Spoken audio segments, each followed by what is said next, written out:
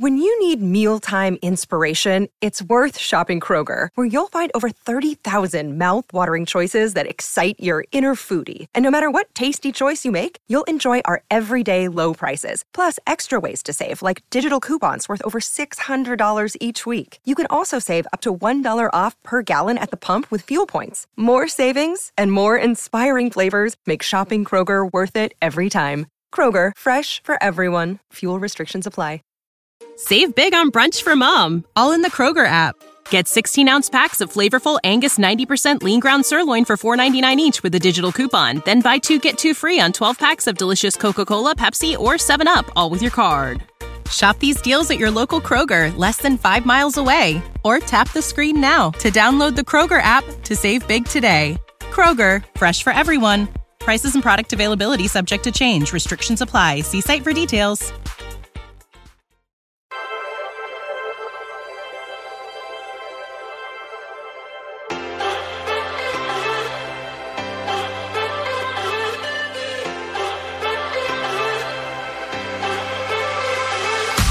Jackson trying to escape and run for it, and he's got it more.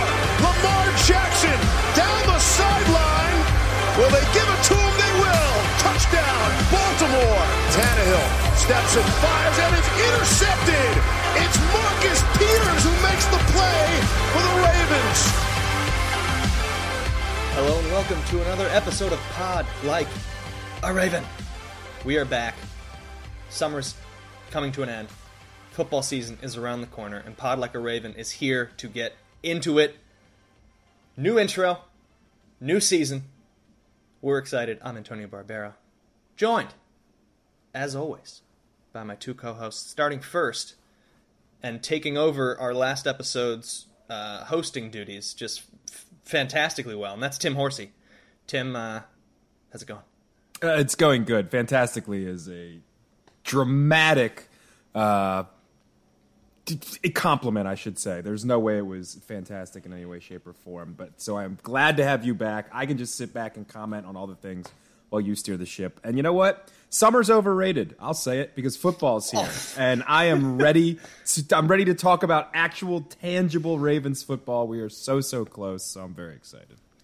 I did like Tim with you leading off the last episode that you immediately got into Italy winning the Euros. Don't think that we weren't going to talk about it with me coming back for 10 seconds. But, I tried to tell you guys before the tournament started how it was going to look, and I was very excited. It was awesome. Going to Italy, that was where I was on vacation. Immediately after they won was fantastic. Did you make it, in theory, did you make any monetary gains on Italy winning Euro 2020? Boy, in theory, I didn't, Tim, and that was really these are the mistakes that haunt people. You know, when you have that confidence and you say things publicly and then don't make any sort of potential investment. I don't remember what I want to say. They were like 14-1, kind of in that range, and so it's frustrating, Tim. It's frustrating, but we move on and we accept the trophy with grace. And then, Italy in the Olympics did pretty well. We got the fastest man alive. What? Never heard of that before coming out of Italy. The guy born in Texas. But, so a fun summer. And I liked you teasing that at the beginning of the episode. Seemingly 3 weeks ago now. I'm not sure how long ago that was. But the other co-host, can't forget about the West Coast. Jace Evans. Jace, how's it going, man? Oh, I am excited, Antonio. The NFL season starts 1 month from today of us recording, and it's real, it's happening. As Tim said, fall is the best season in America because football is back, and that's the most important thing. But I'm excited. There is no shortage of Ravens news since we last spoke, and we went from having, frankly, not that much to talk about to having perhaps too much stuff to sift through, but, it's exciting. So, just to mention this quickly, we obviously took a few weeks off here and there over the summer, but starting right now, dear listener, we will be coming to you every week through the entirety of the NFL season, because there's games. Starting this week, there will be 3 Raven preseason games, couple of weeks off there in the middle where we'll have to do certainly some of our season-long previews and predictions and maybe a bet here and there. But starting this week, we have some summer news to talk about still as we approach the first few minutes of quote-unquote real Raven football, and the first bit of news that we have to talk about, and it's an exciting addition. Finally, the Ravens add pass rushing help to this very thin lineup, and it's Justin Houston for 1 year and up to $4 million, depending on some incentives. I'm jacked up about this addition. I turn to you guys. How excited are you about Justin Houston just immediately getting into the starting lineup on this Ravens defense? Way too excited for a guy that is going to be 32 this season. I will say that. I think when the news broke, Antonio had the immediate response, and I don't know if I necessarily agree with him, but he is always the optimist, as we know. There are no holes on this team. Justin Houston filled the final hole, and you know what? Family show, it was a pretty big one that he did fill, thank the Lord. They needed a veteran pass rusher. They needed somebody who was proven. Admittedly, I think it's funny, a guy who, doing more research as we're coming up to the show recording today, I was looking, and I am stunned, based on his numbers, that there was not a better offer for Justin Houston. You know, as somebody, obviously, who follows the NFL but doesn't dive deep into the Colts and or Chiefs, albeit, you know, from a rival's perspective, I was like, well, maybe he's had some injured seasons recently. I know he's getting a little bit older. Maybe the sack numbers are down. He is one of 5 players with 8+ sacks in each of his past 4 seasons, with company as Khalil Mack, Aaron Donald, Jason Pierre-Paul, and Yannick Ngakoue, which I didn't see 8 last year. Did he get all of those with Minnesota before coming over? Because that doesn't sound familiar to me. But you look at these numbers, the 2 seasons in Indianapolis, he had 11 sacks in 2019. He had 8 sacks last year. And just go back from 18, 17, 16, 9 sacks in 2018, 9.5 in 2017. These are as he's an older player. And this guy, like you said, Antonio, an immediate starter, a guy who fills a gap. Marcus Peters, and here's the little stuff that you love to hear, and it doesn't really mean that much, but as a Ravens fan, you're going to smile. Heavily recruited by former Kansas City Chiefs teammate Marcus Peters, who said you would fit perfectly in this system because guess what? Our defense coordinator just wants to kill the quarterback. You're going to love it. And 2, he took less money than he would have gotten with the Pittsburgh Steelers to come to the Baltimore Ravens. When have you heard that one? I never hear that one. It's always Juju Smith-Schuster. I don't want to go play in that. I took less money to come back to Pittsburgh, which I love. I love Justin Houston. The first time he talks to the Ravens media, he's like, savvy vet move. He knows what he's doing. But then he's like, I took less money to come here because I know I'm more capable of winning a championship with Lamar Jackson rather than old Big Ben back with the Pittsburgh Steelers. So all good things. And on the field, I think it's going to be, I'm not trying to hype myself up too much about, again, a 32-year-old pass rusher, but I think it's going to be a perfect fit, hand in glove, for this Ravens defense. Yeah, he's not, prime Reggie White or anything, but he's such a necessary... I mean, we talked about this, I believe, on the show, outside of the show. Pass rush, to me, even, with the addition of Odafe Oweh, was a concern. It was very young. It was very inexperienced. You're relying on Oweh. You're relying on, hopefully, Tyus Bowser taking a leap, maybe some Jalen Ferguson. Calais Campbell, who's like 35. It was a very, and Pernell McPhee. It was a very, older group. And not that, Houston is much younger than McPhee or Campbell, but to me, Tim, you mentioned his 19 sacks with the Colts. That's encouraging to me because that's his 2 seasons after turning 30, and he's 32 this year. And I think, 19 sacks on the other side of 30 in 2 years, I think he's going to bring real value. It was just such a glaring need to get any kind of pass rush in the door. And, I don't think he'll have the impact we brought in an Elvis Dumerville years ago, former Random Raven, I believe. Legend. He had, I believe, 19 sacks one year. I don't expect that kind of production from Justin Houston, but... Matthew Judon led this team with 6 sacks last year. They just need guys who can sack the quarterback.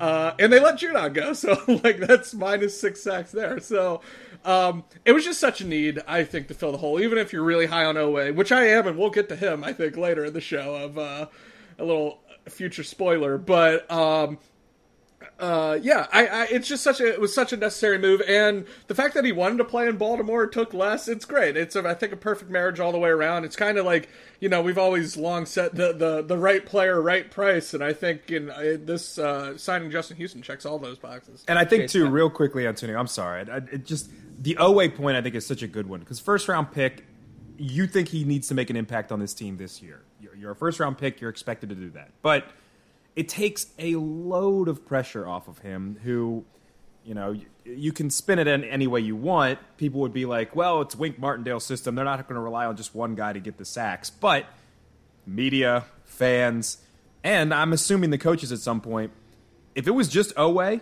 and Pernell McPhee and Tyus Bowser, I guess some of the load on Tyus Bowser, even though he's more of a run-stuffing guy anyway, I think. An important player, but just not the pure pass rusher that we thought. I think for a guy like Oweh coming in, he can learn from a guy like Justin Houston, who is one of the better guys in the recent history. I mean, go back to 2014 when he had 22 sacks in a season. The guy can get after the quarterback. He learns from him, but he takes the pressure off of Oweh as well, which I think is huge in year one.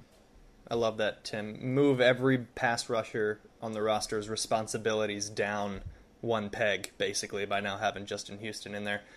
Jace, I love you bringing up Judon. I'm more excited to have Houston at $4 million than I am at 32 years old than I am to have Judon at 29 years old, and that's not even considering the contract that he got from the Patriots. I think he's making like $13 million in the first season. Judon has 9.5 sacks, or his career high numbers, and Justin Houston in his last 2 years, where he's supposedly over the hill, has gotten 11 and 8. I love this move. To my knowledge, Justin Houston is not like a personal foul guy, so that'll be nice too. Not just giving 15 yards once a month to the opposing offenses.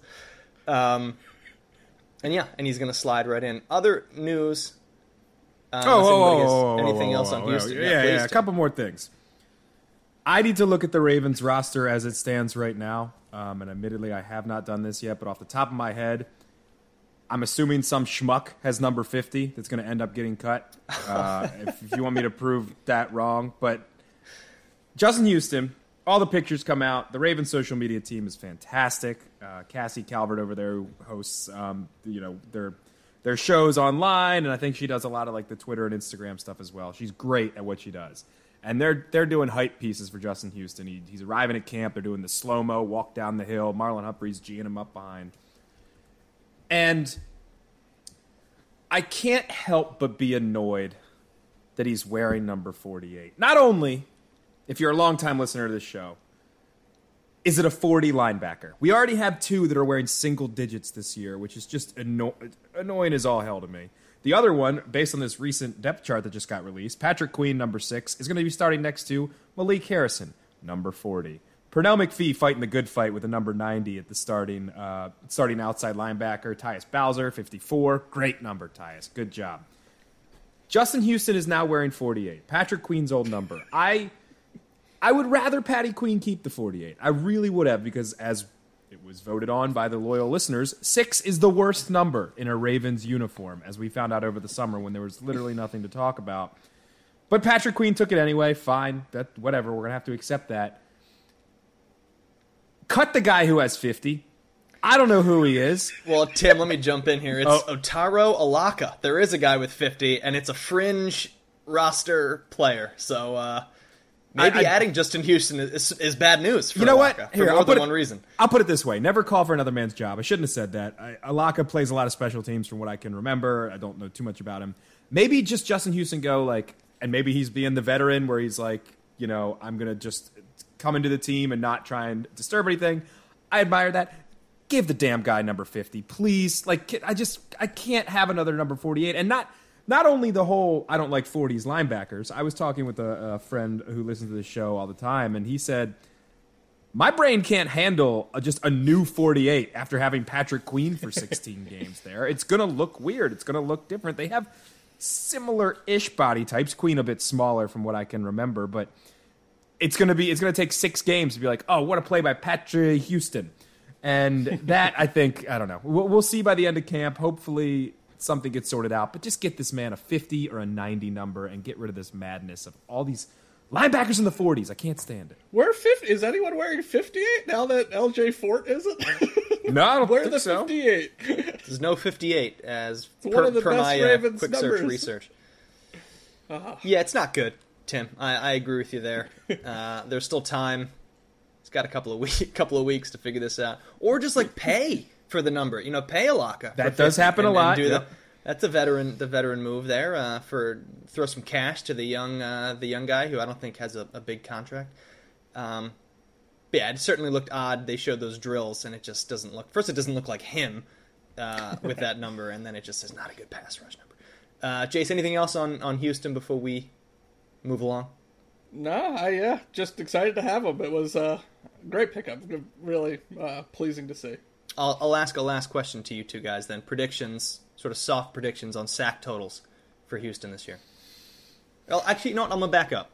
What sack number to you means that he sort of filled the role that he was brought here to do? What number are you looking for him in terms of a positive season? Because just a generic over-under, like, I hope he gets 20, but like, what for you is Justin Houston did his job on the 1-year sort of veteran deal? If he hits 8 again, I think it's probably low, but again, like we said, last 4 years, his 28 through 31 years, in terms of his age at that season. I should explain that better. 9.5, 9, 11, 8.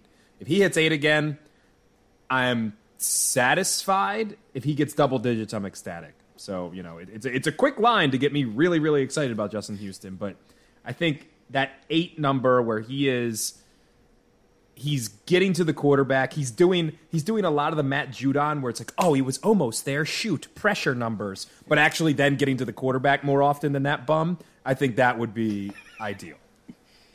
Yeah, I was actually going to say 8 as well, Tim. That seems like the number kind of basically like just if he's able to roughly just replace Matthew Judon's sack numbers, great.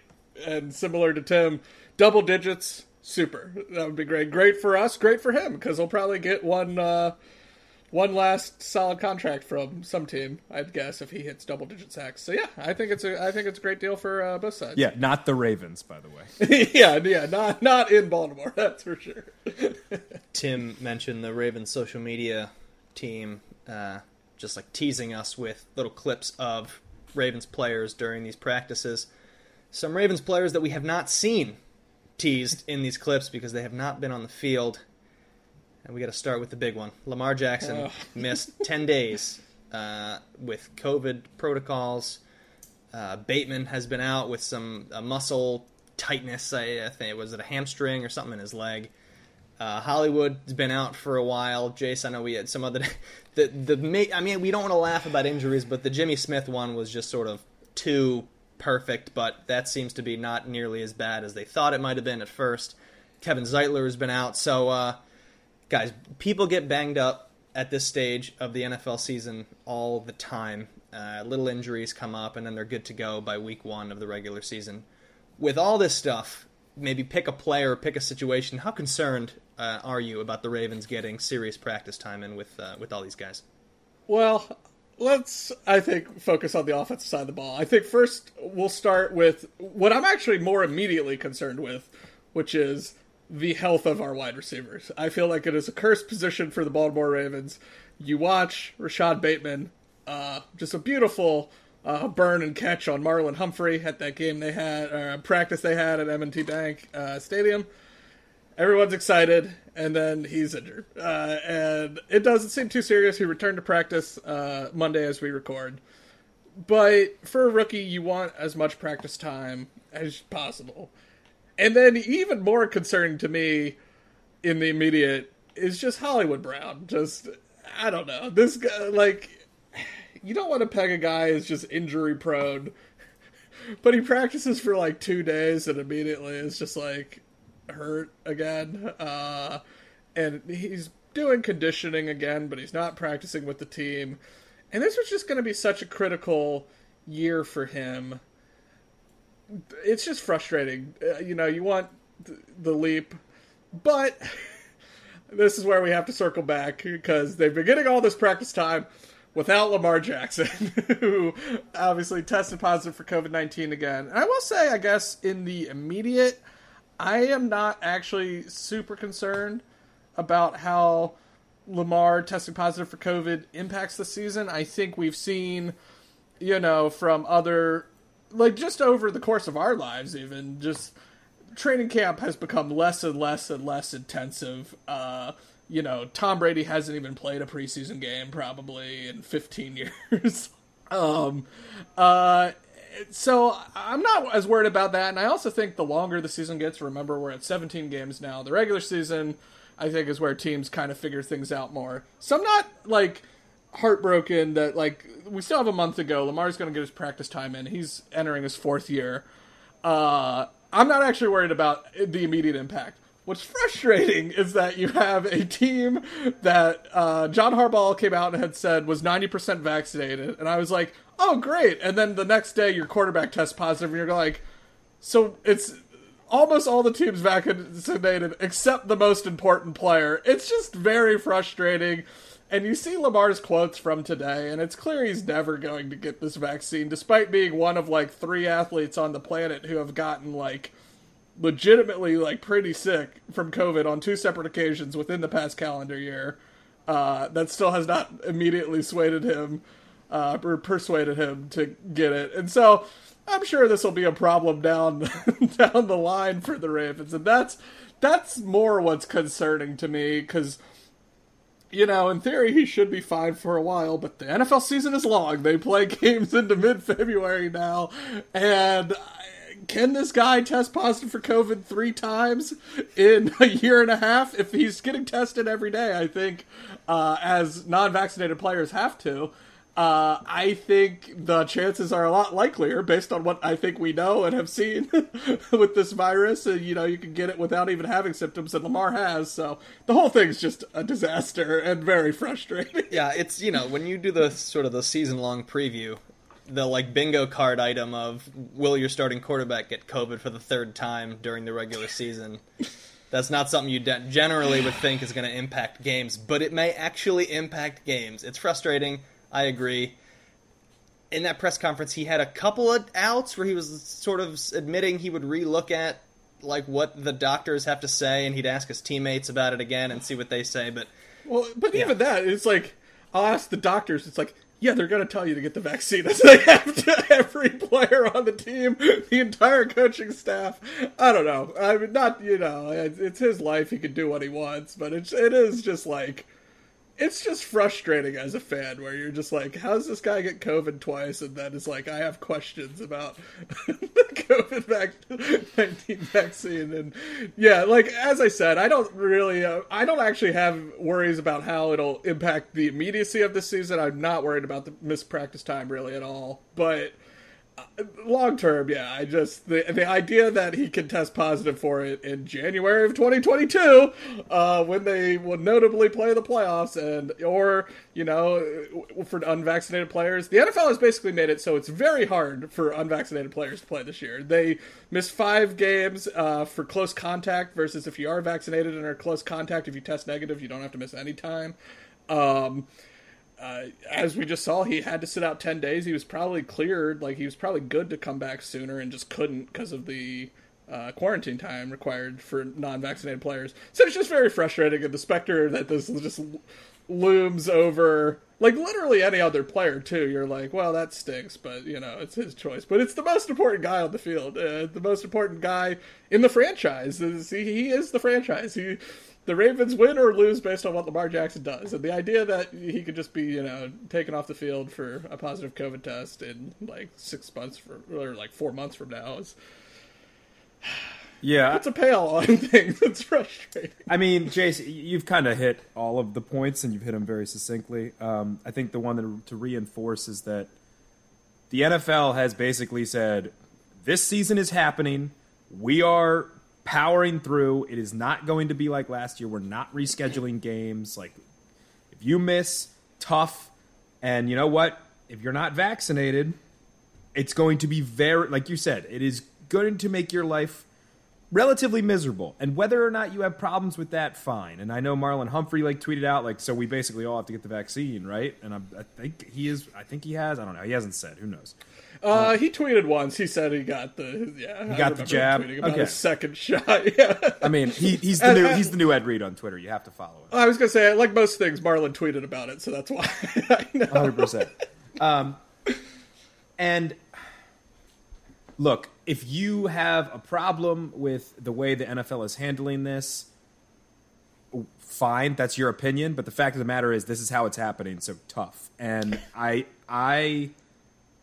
find it incredibly disheartening that a guy who knows that the Ravens have basically shaped their entire team around him. They have built an offense around him. They have been wildly successful. He has so much goodwill with this team and the amount of people, the amount of Ravens fans that will blindly defend him for anything. And, anytime the haters come at him or whatever it is, and a lot of it's unjustified because the internet's a horrible trash place, but they will defend him to the hilt and, vehemently. I worry what happens when Jace, he inevitably misses that game and they go one game back in the wild card race or one game back in the division, or God forbid it's Trace McSorley against the Browns, but the whole time, not just a drive or two, because Lamar definitely had to poop. Look, I'm not going to sit here. I think everybody should get the vaccine. I think the science proves it. I think we all are in agreement here, and I'm not saying anything that's groundbreaking. But if that's what he wants to do, fine. But I think as a guy in that position, and I think, Jace, we talked about this a couple weeks ago as well, when Antonio was off celebrating Euro 2020. Oh, boy. When you're in that position and you not only are the leader of this team, a star in the National Football League, a guy who, and this sounds sappy, but there's a reason that we're doing a podcast for free for going on 3 years now. People who deeply, deeply, deeply care about this team, and my week is based off the Ravens win or not. And that's unhealthy on my part, 100%. I accept that. I know that. But, and maybe it's just that he's 24. I don't know. I can't get into the guy's mind. But I feel like at some point you have to sit there and realize the position that you're in and maybe look and say, you know what? I think I need to do this for the betterment of my team. And look, we could be panicking and we could sit here at the end of the season and he's fine. He doesn't get vaccinated and he doesn't get COVID again, and it's a successful season, what have you. But the evidence is there that it is so much less of a risk to just get the jab twice and be done with it. And I'm just based on the NFL rules alone, not even not even safety. I'm not even talking safety, but just in terms of you being able to join your team and play with your team, and that for me concerns me. And it's not a question of whatever. I don't believe in the vaccine, or I don't want to get it, or it's a hoax, or whatever it is. It's none of that. It's Jace. That is the main point. You're dead right. The NFL, for better or for worse, has said essentially, you guys should probably get it, or we are going to make your lives a living hell comparatively to your teammates. And you can agree or disagree with that. It's a business. They are trying to make money. They always will. They will always go in that direction. And he's going the other way. And over the cursed injuries with the receivers, like you were talking about, Jace, which is an actual concern. I worry way more about this season being derailed because of another positive COVID test. And worst of all, you know what will happen? Here's the dream scenario, by the way, or nightmare, if you want to have it that way. He tests positive, and he comes out and says he's fine, like he feels okay. It's not like these last two where it, kicked his butt from everything that he has said on his own. And then the whole Ravens fan base is split in two of, well, if he was fine, they should have let him play, or, well, that's not the rules. You're not allowed to do that. And that'll just be an incredibly fun discourse for, I don't know, an entire offseason when they lose to the Titans in the playoffs again or something like that. So, yeah, I'm incredibly worried. We have danced. Sorry, I know I'm ranting. We have danced around the quotes a little bit. Here's some of the things he did say on Monday after practice when he returned. Quote, I just got off the COVID list. And when he was asked if he'd get the vaccine, he had a 9-minute interview post-game or post-practice, excuse me. He was asked 3 times about the vaccine. As Antonio said, he didn't really answer it any of the times. He said, quote, I got to talk to my team about this and see how they feel about it, and maybe they can convince him, and that will be great. Keep learning as much as I can about it. We'll go from there. And then does that mean he's thinking about getting vaccinated? We'll see, Jackson said, talking to the doctors. We'll see. This all comes from Jamison Hensley at ESPN, excuse me. And then just one final one, quote, I feel it's a personal decision, except when literally an entire city and fan base is on your back right now. Quote, I'm just going to try and keep my feelings to my family and myself. You're a professional quarterback in the National Football League. I'm focused on getting better right now. I can't dwell on that right now, how everybody feels, just trying to get back in the right routine. That scares me. And, yeah, again, it's one of those things. I think Jace nailed it at the top of his rant. We're just dueling rants right now. All of those quotes make me seem like he is not going to get the vaccine. And so basically, as an entire fan base for a 17-game season and God willing longer with the playoffs, we're going to go and hold our breath and hope that he makes it through, healthy for the entire year. Yeah, knowing sort of like Ravens curses, like it'll either happen in the postseason or somewhere in the Browns, Steelers, Browns, Packers stretch. 100%. That's where it's happening. That's where it's happening right there. And especially because from what we know about it, he probably is going to be fine in the immediate month or two, the antibodies, what have you. But yeah, late in the season, I have concerns. Yeah, and get him a bubble. Get him his own bubble. Make him Bubble Boy for a year. Get him the Kirk Cousins plexiglass or whatever to walk around in. Yeah, even like the personal choice, the personal decision words, like everything anybody does is a personal decision. Every decision a person takes is a personal decision.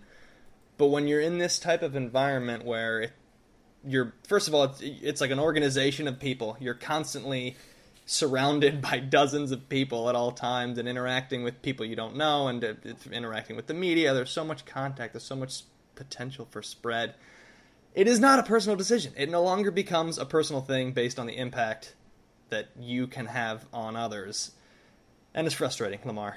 We love you, but we know you listen to this on Tuesday mornings. 100%. On the way to practice. So, our opinion here, the 3 armchair quarterbacks here, is to get the vaccine. Please get the vaccine. Guys, anything else from the other players who have been out? Any concerns, questions? A positive note with Ronnie Stanley returning.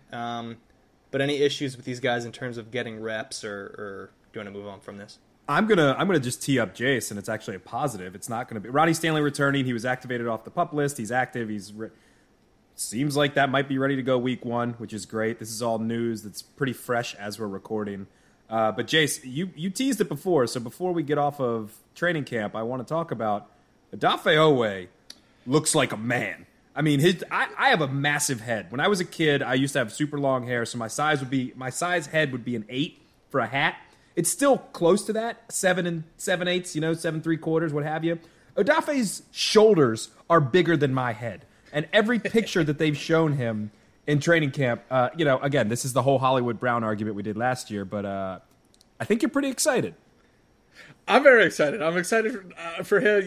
You read these, your Jeff Zrebics, your Jamison Hensley. Seems like there's always a few plays where he's getting after the quarterback. It seems like he's... I'm definitely, from where I was on draft night to today, I am significantly more excited for the Oweh era, as it were. I'm so excited. I hope the physicality translates into production. Obviously, that was kind of the concern with him at Penn State. But in terms of, as you said, Tim, in terms of size, the athleticism, I mean, he looks like he belongs on a football field. And the training camp returns are encouraging. And as you said, you mentioned too, just Ronnie Stanley. I was concerned, I will say, for Ronnie Stanley, because everyone just kept saying, he's on track to start week 1. And I was like, that's great. He hasn't practiced yet. And as we did this for week 1 and then week 2 of training camp, I definitely got concerned on the Stanley front. But to see him out there today, great. So, he has a month to get ready for the year, and that's really encouraging. They need him. They need Ronnie Stanley to have a good season. I think a lot of us just kind of took for granted he would be there for week 1, but definitely as the weeks ticked by and he hadn't been cleared or hadn't stepped foot on the practice field yet, I'll admit I got a little concerned. Real quickly, just on Oweh, I just want to finish, before we finish this off, because I know I got a ton of other stuff to talk about, but Sarah Ellison, who used to work for the Ravens, still kind of reports on them, tweets about them and stuff on Twitter. A good follow. She tweeted, quote, "It's hard not to get excited about Odafe Oweh when you read notes like this." And then per Jeff Zrebiec, because we all just take our information from Jeff, quote, "Oweh easily beat Tyree Phillips to sack Lamar Jackson. The offense obviously didn't want it to happen again, so later in practice, Oweh was triple teamed." They triple teamed a rookie. I know it's just camp.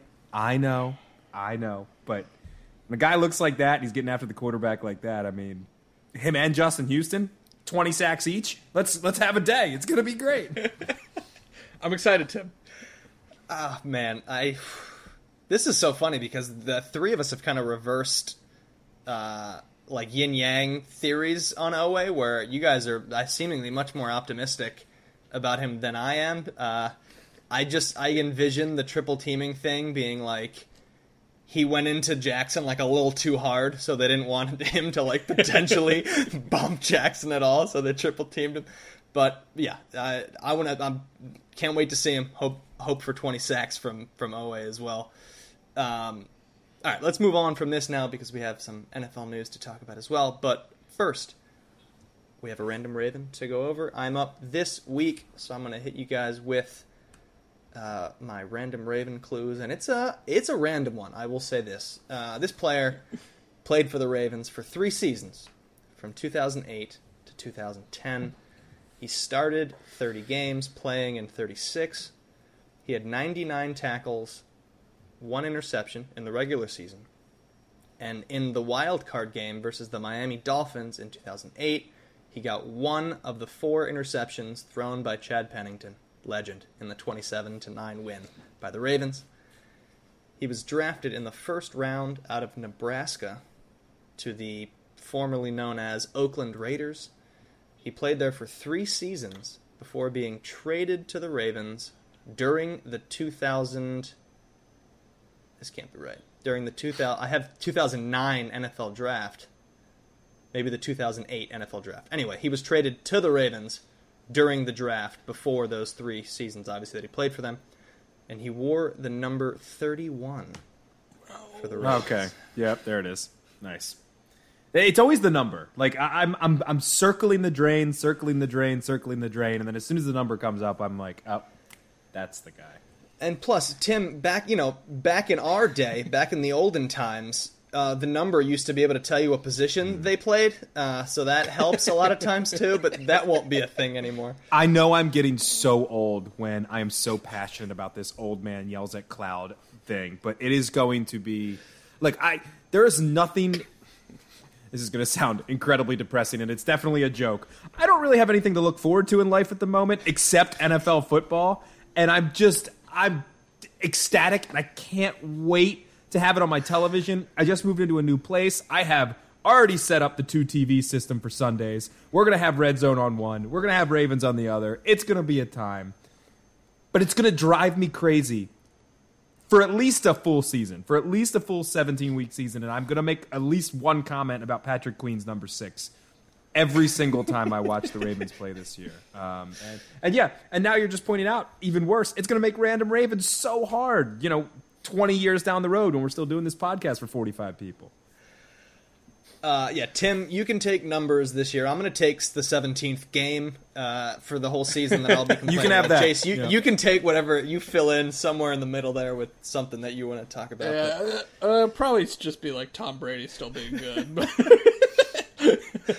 All right. Despite being an actual old man. But that is the Random Raven. We'll go over those clues again at the end of the episode. Jace, Tim seems to be on it. Do you have a name in mind, or are you going to need to hear him again? I think I have an inkling. It's between him and another guy who I'm not certain ever actually played for the Ravens. But I think I have a name. All right, in the NFL, first two things that I'd like to go over are a couple of contract extensions. One of which is definitely going to impact the Ravens, and the second of which might impact the Ravens at some point a few years down the line. But let's start with the big one. It's Josh Allen, 6-year extension, $258 million. Guys, Josh Allen, he's good, and he's gotten better and better every year. That's a big deal. That's a lot of money. How much is Lamar going to get looking at that from Allen? It's going to be right around there. It's got to be close because, lest we forget, Lamar Jackson has won the MVP. Josh Allen, the MVP runner-up. So, Lamar, I guess they have the same number of playoff wins,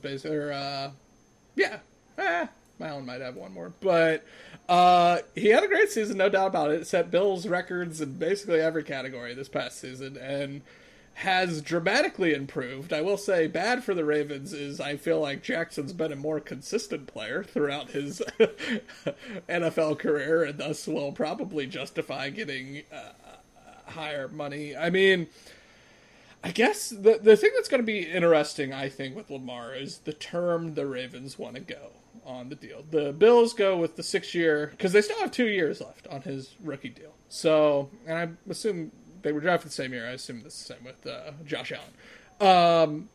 So the Ravens have said, they said it a bunch today, in between questions about COVID-19, there was also questions about his contract, and they pretty much downplayed all that once again, too.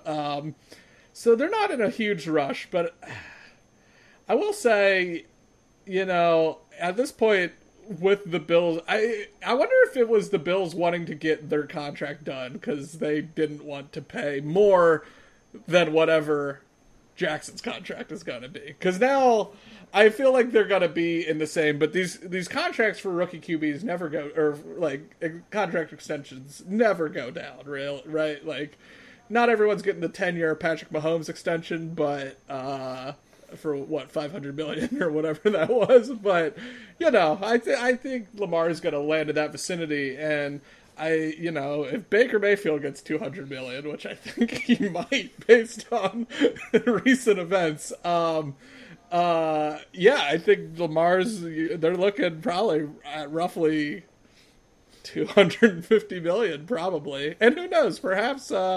We mentioned Lamar getting the vaccine. Perhaps the Ravens are strongly encouraging him to do that before they extend a contract offer. We don't know the behind-the-scenes details of stuff like that. But, you said it's going to impact him. And, this sets the market for Lamar. He knows the range he's negotiating in, because Josh Allen's roughly, same age, same kind of level of, I think, talented young QB, and it's gonna be a lot. It's gonna be a lot of money. Yeah, it is a bit annoying that this deal got done, and then you're like, oh crap. I remember. So I was on vacation last week, and I tried to disconnect as much as possible, albeit I'm hopelessly addicted to Twitter. But I remember a friend of mine was like, "That's a lot of money for Allen. Did you see that deal?" And I was like, yeah, but it's a lot, don't get me wrong, but I didn't have the scope of what it was in my head. So let me just comparatively to some other deals here. This is average annual value. We'll just go up from 5. Number 5, Russell Wilson, $35 million. Number 4, Deshaun Watson, not for long, $39 million. Number 3, Dak Prescott, $40 million.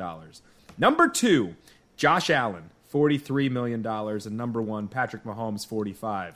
Here's where it gets good. Total guaranteed money for quarterbacks in the National Football League. Number 5, Jared Goff at $110 million.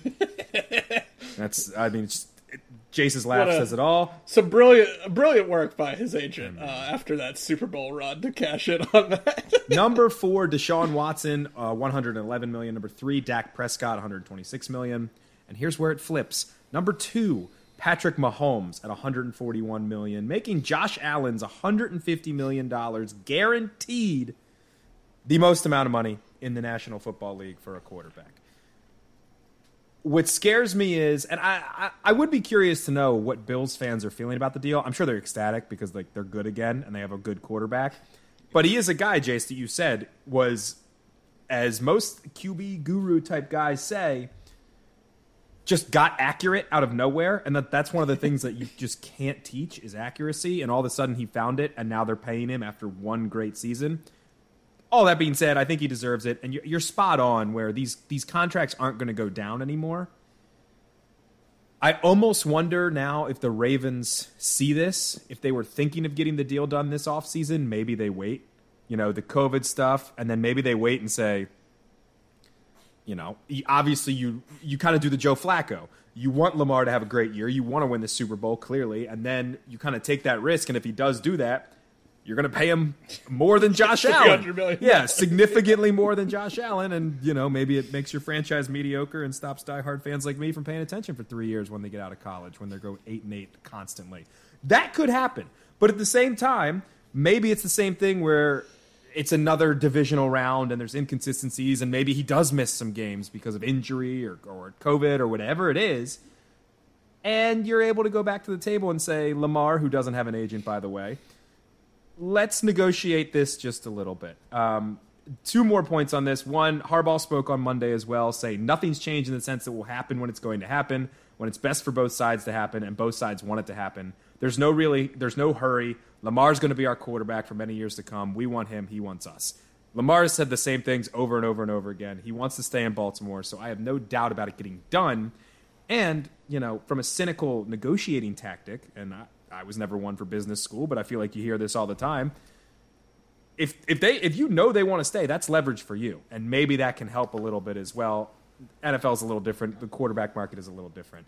Final point, please pay Baker Mayfield whatever he wants, and then just doom your franchise for the rest of time because you deserve nothing good, and paying Baker Mayfield that much money is going to doom you to mediocrity for the next decade, and I, my friends, welcome it. Yeah, they won't be able to pay all that widespread talent on that roster if they're also giving Baker Mayfield $250 million. Sign me up. Tim, I kind of am intrigued by your they should wait point at this stage. It worked for Joe Flacco. We won a Super Bowl. I don't know. And from our perspective, from the sort of the front office perspective, like a worst case scenario with a Super Bowl is not, obviously not a worst case scenario. Like that's fine. And this quarterback is not in the same sort of place that Flacco was career wise. Like at his age, I think Flacco was 28 when he signed that deal, where you'd be getting Lamar at, I think he'll be 25 at some point during the season. So like you have sort of the window is there. It's sort of more intriguing, and obviously there's more revenue for your team if you go to the Super Bowl. So like some of that has to sort of balance out.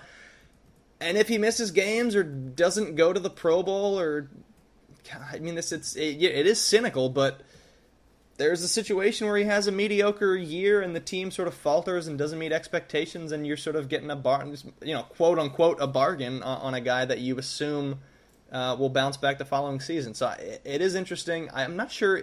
Do you guys know if they've sort of done the whole once the season starts, we're not talking about it? Has that been a thing that they've said? I know other teams and players have said that. I haven't seen them outright say that to this point. Yeah, it could be, if Lamar, has like 22 touchdowns and 2 picks by like week 8, they're like, we got to get something done because this is not going down in price from the Ravens side of things. So, yeah, I don't mind the waiting either. Like, there's nothing forcing you to make a deal. So, use the cards at your disposal, maybe play out this season.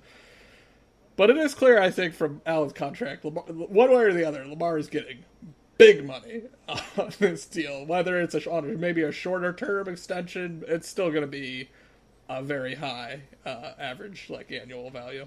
I mean, it's the other thing too. Just real quickly, it's what makes this window so important, and we've talked about it a number of times. And I make the jokes about Cleveland, although I'm pretty much serious about everything I say about Cleveland on this show. They need to It's not impossible, right? But winning the Super Bowl is going to get a whole hell of a lot harder once he's being paid, because you got to be way better at drafting. You can't miss when drafting, and they've done pretty well so far. And you're not able to always bring in, you're able to get these Justin Houstons, who are great, don't get me wrong, but you're not able to make the big splash on, I can't even think of a guy, like a Marcus Peters. Marcus Peters, right? Great second corner. Probably a first corner for a lot of teams. I think he's in a perfect spot next to an all-pro, and then he can kind of take risks, be that second guy. He's not always playing against your top wide receiver, your Jarvis Landry's, not your OBJs, because he's not a number one wide receiver. I can't stop with the Cleveland hate. I just can't do it. But that's a guy that you're not going to be able to keep once Lamar's paid, because he's going to make money somewhere, and good for him. And maybe it's a situation he wants to stay in Baltimore. Clearly, the Ravens fans love him, even though he is a little bit inconsistent sometimes. And I love Marcus Peters to death. He's just got that swagger that you love in a Ravens player. But it's that type of player who will get like a mid-level exception contract, to use NBA terms, that they might not be able to afford anymore when Lamar's paid. So now is the time, and it's the same thing we say all the time, so I'm just reiterating the same point. But now is the time to really strike if you're going to do it. And that's another benefit of waiting, too. If you can kind of wait and both sides are confident that, hey, we're going to get this deal done, but we're going to keep you here. And if you're willing to do that to help us build a better team, and seems like Lamar is, I think it's a win for all sides. Yeah, I love it. And the other team, I was just thinking, other teams, could the Ravens lose Lamar Jackson? Other teams are not currently designed for his skill set. A team that tries to lure him away or steal him away or sort of talk into his ear will have to redo their entire roster to make that work and to make him play his best. So it just seems like Baltimore's the place for you, Lamar. Another contract extension, Darius Leonard, linebacker for the Colts, with a 5-year, $98.5 million deal. Guys, we can talk about this one, briefly compared to the Josh Allen deal, but impact on Ravens linebackers such as Patrick Queen, if he, of course, reaches that level in the next 2 to 3 years. Yeah, I'll just go simply here, Jace. I love Darius Leonard. He's an all-do-it-everything linebacker. He was an incredible pick by the Colts and Chris Ballard. And Chris Ballard has been sensational when it comes to drafting recently.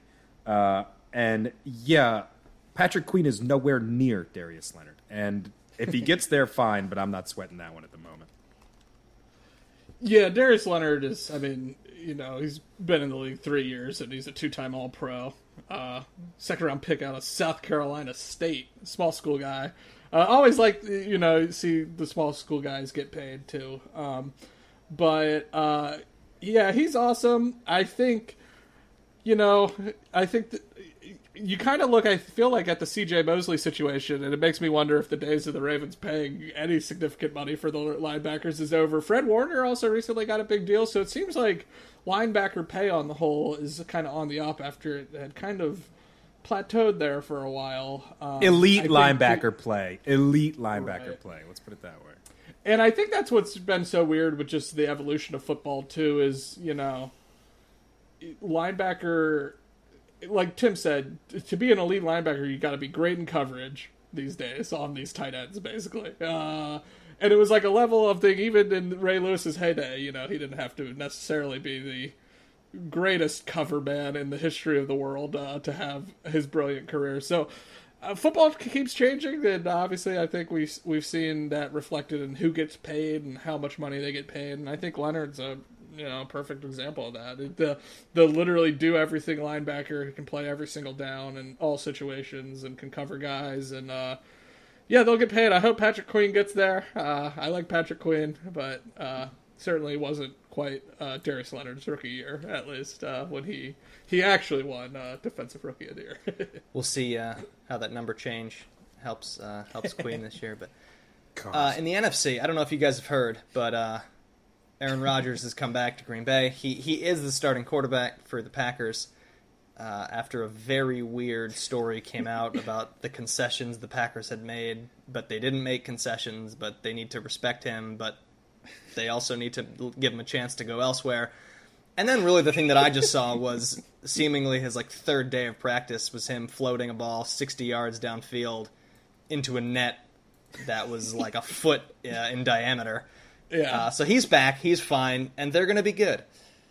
Yeah, I mean, we've talked about this, I feel like, at length this offseason, but the whole thing was always strange, because it was like, the Packers seemed pretty adamant they weren't going to trade him, just for the cap ramifications involved, and they were fine if he sat out, I think, because they actually, probably the whole reason he's mad is they literally did draft a quarterback in the first round 2 years ago, so you presumably think that guy's good enough to, play football for you, so... Rodgers was in a kind of a no-win situation, and you kind of laid it out, Antonio. We're kind of sort of back where we started. He doesn't seem happy with the franchise, but no one got fired. Nothing's changed in any fundamental way. And it seems like we're just going to kind of redo this all next offseason, the way they kind of restructured the deal. I imagine they might actually trade him next year. But, yeah, I mean, I think this... For as angry as Rodgers pretended, I guess, to be this offseason, he still showed up to work when he had to, and I think the Packers are going to be great. They're one of the best teams in the NFC, so, I mean, if his whole goal was to win, I still think playing for the Packers, it's going to be like them and the Bucks, and, I don't know, maybe the Cowboys. There's not that many great teams in the NFC. The NFC West teams are good, but, yeah, the Packers should win the North easily. They should have home playoff games at Lambeau Field in January, and, yeah, and then we'll just go back and do this all again next year, it seems like. And then lose in the NFC Championship game again. Yes. Yeah, I think... I mean, you laid it out, Jace. We don't have to go over it too much because it is a bit of an older story. And one of the even older aspects of said story that I thought was just interesting as a guy who works in sports media and a guy who listens to athletes' press conferences and wants to jump off a bridge. That press conference that he had that was... pretty damning of the Packers organization, I thought was great. I loved how candid he was. You can call him a prima donna. You can call him oh, you shouldn't be calling people out like that, whatever would have you. The whole Davante Adams, who is just ride or die with Aaron Rodgers no matter what, and it clearly isn't coming back if Rodgers leaves, I think is an interesting aspect of it. And it shows the power and weight that he carries in that locker room, as he should. And we're not going to go over the quotes and everything now. You've seen them by now if you're a football fan listening to this podcast. But I thought I like my athletes speaking out like that. I like my athletes saying something when something needs to be said. Or not even needs to be said, but they're sharing their opinions and what they really think. And I thought that was, Rodgers is a very measured, insightful guy. He's a smart guy, clearly. And I really enjoyed listening to that and just kind of was like damn, man, really going after him. And I thought it was refreshing. Elsewhere in the NFL, a couple of news and notes type stuff that I found entertaining. You guys can comment on these as you choose. You can ignore them and we can move on. But for the listener, in case you've forgotten, RG3 no longer the backup quarterback on the Baltimore Ravens.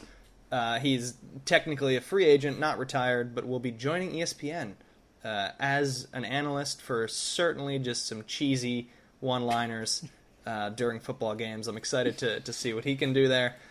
And then another story that I just found just entertaining as hell while also being frustrating is fired head coach. This is how I wrote it in my notes. Fired head coach and now assistant coach, Coach Garrett, insists we call him Coach as a title. What do you think about this, Manager Tim and Producer Jace? Is it normal to call individuals by titles that don't really exist outside of a locker room? Wait, if Producer Tim...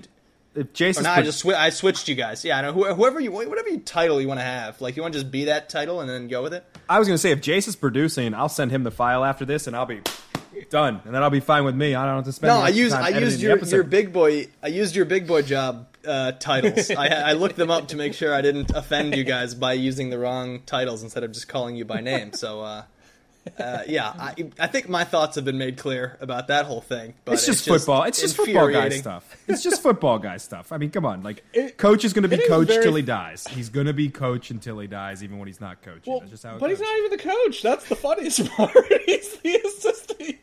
He's not He's the a coordinator. coach. Yeah, he's just a guy who works under coach. Yeah, but aren't you okay? All right, here's a debate. Well, here's a debate. When you say coach, you're talking about Joe Judge. If you're on the Giants, But what? No, but he's still a coach. He's not the head coach, but he's a But coach. to Antonio's point, no one calls me digital producer Jace or whatever. Come on, guys, this is different. And look, I'm not here to defend the clapper. I don't know. What did you see the thing? I think Kevin Clark tweeted it out from the Ringer, but it was a funny story from Mike Tomlin. And it was some guy, I guess there was another Steelers assistant named Mike, and some Steelers player yelled Mike to get the guy's attention, and Tomlin turned around and he was like, "Oh, not you, coach. I'd never call you Mike." And apparently Tomlin was like, "You can call me Mike because we're grown adults who work together," which I found very refreshing. That's how you keep a locker room, in my opinion, Jace. That's how you just respect and get respect. I don't know, just a little thing, but I was minorly annoyed with it when the Coach Saban stuff came up. But at least that guy's the greatest of all time in his particular role, and is actually the head coach of the team.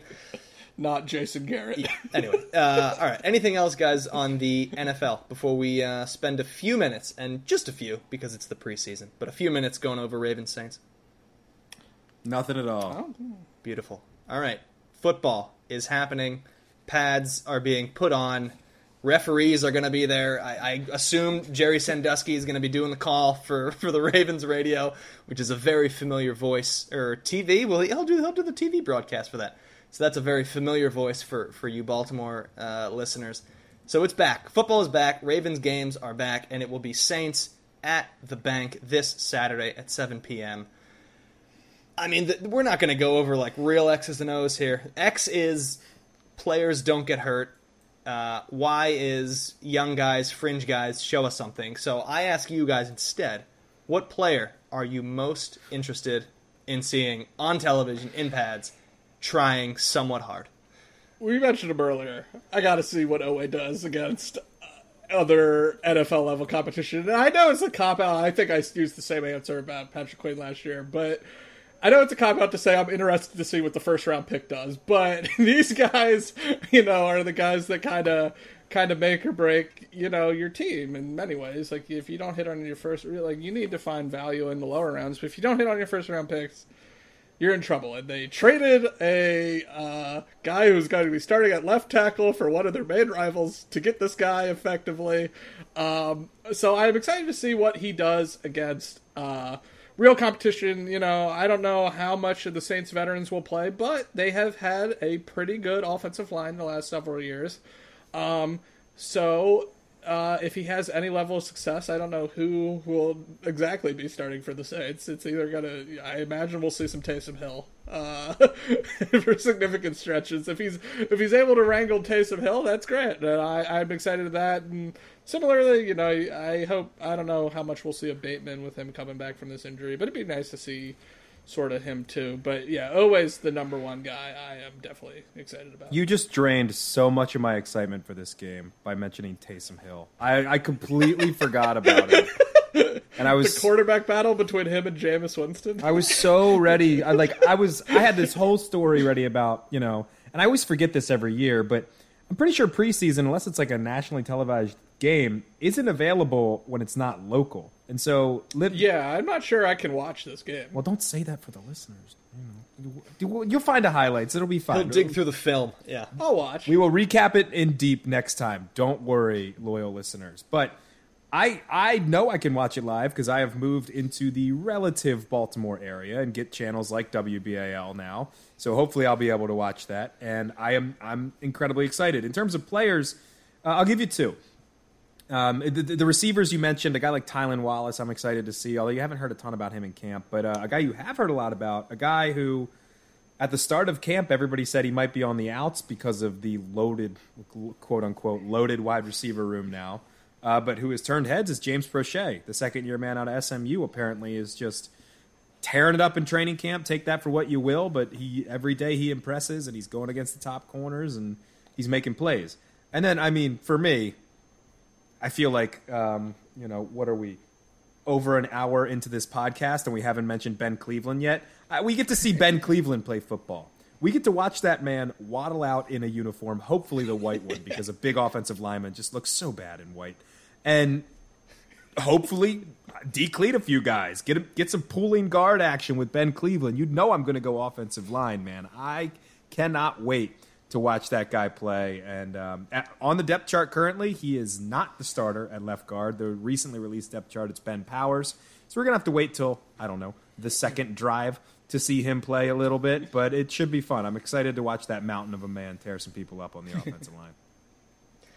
I'll throw a slightly smaller name out here, not literally, figuratively, but that's Josh Oliver. He is the tight end that the Ravens traded for. It's a conditional pick trade, so if he makes the roster, it ends up being a 7th-round pick. This is a guy apparently with a ton of talent and just couldn't not get hurt in his few seasons with the Jacksonville Jaguars, but has looked good in training camp. He's 6'5", 250, and can move a little bit as a receiving tight end, and there's a hole there for that number 3 tight end spot. So, well, and Nick Boyle's still hurt, so it might be a hole for number 2 as well. And it's an opportunity for Oliver if he can basically stay healthy to this point. But I'm curious to see him on the field running routes, catching passes, and see if he makes it through the game, and then you move on from there, and the journey for him continues for another week trying to make this team. But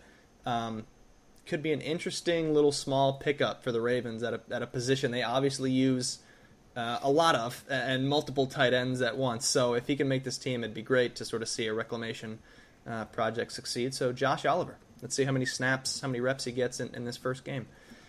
Anything else, guys, about the Saints game? I mean, I forgot. I agree. I forgot all about that quarterback battle. Winston's going to do something funny if he even plays. I'm not sure how much they'll do now with this shortened 3-game preseason.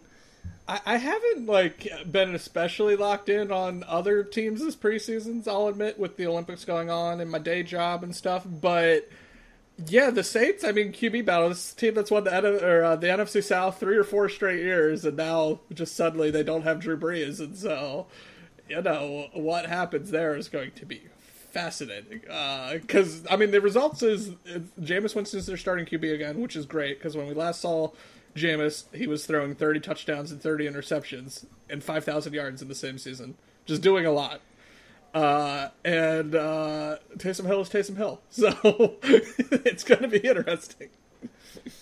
Yeah, and Winston now he can see now. So right, he can see, and he has Sean Payton. So what are the numbers going to look like with those things? And if you didn't know, he's really good at running through tackling dummies. Or he's not, if you haven't seen those viral videos. Jameis Winston is a content machine, and we need more of him and less of Taysom Hill. All right, that's going to do it. I'm gonna run through the random Raven clues one more time, and then we're going to get on out of here. This random Raven played for the team for 3 seasons, from 2008 to 2010. The Flacco-sance, the Reflacco-sance, whatever you want to call it. He started 30 games. He played in 36. He had 99 tackles and 1 interception in the regular season. And in the wild card game versus the Miami Dolphins in 2008, he got 1 of the 4 interceptions thrown by Chad Pennington in the 27-9 win by the Ravens. Ed Reed, I would, off the top of my head, I want to say he had the other 3, but I think it's just 2 in that game. He was drafted in the first round out of Nebraska to the formerly Oakland Raiders. He played there for 3 seasons before being traded to the Ravens during, I'm going to change this to the 2008 NFL Draft, and he wore number 31. Jace, if you're still working on it, we're going to go to Tim here. I'll throw a guess out, if that's cool with you, Tim. My guess is is it Fabian Washington? That is who I had as well, Fabian Washington.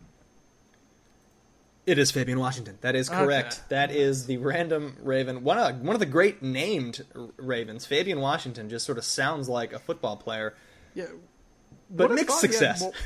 I was gonna say, I would have thought he had more interceptions for a guy I remember playing a bit. The high tackles number and the low turnover numbers for a corner is never sort of great to see. But yeah, Fabian Washington, 3 years with Oakland, 3 years with the Ravens. The guy I immediately thought of was Philip Buchanan, but I believe he went to Miami. And I don't know if he ever actually played for the Ravens, but he wore 31 for someone, I think. So you got confused because Buchanan had 31 for the Raiders as well. Oh, okay. Washington was 27 for the Raiders. And a quick Google search, Oakland, Houston, Tampa, Detroit, and the now Washington football team for Philip Buchanan. So no. Okay. Honestly surprised Fabian Washington only lasted 6 years in the league. Again, maybe I just have a better memory of him. And here's a little spoiler alert for you for next week, because I did think it was me this week, so I already prepared mine. Another guy who I thought was way better for the Ravens, and I have some sort of yeah, this guy contributed, and he didn't do squat. So look forward to that random Raven for next week. I'm just that instinctively makes me just run through Ravens wide receivers. But we're going to save that. We're going to save it for next week. If you guys if you don't have anything else, we're going to wrap this up here. We are beyond excited to be back to weekly episodes, to be back to Ravens football. We'll be talking all about the preseason, all about the player cuts, any additions, any signings, as we get closer and closer to week 1. September 13th, Monday night for the Ravens against the Las Vegas Raiders. But plenty of football to talk about before then. For Jace Evans and Tim Horsey, I am Antonio Barbera. Thanks you so much, as always, for listening to Pod Like a Raven. We will see you next week.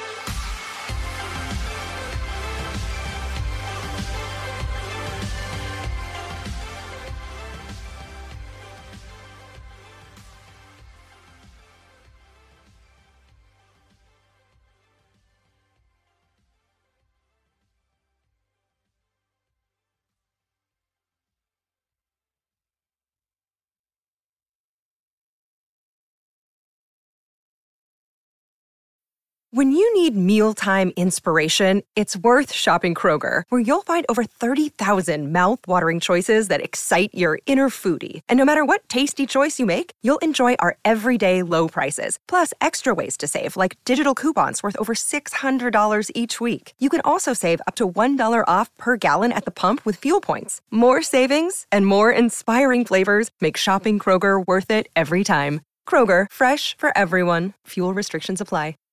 Save big on brunch for mom, all in the Kroger app.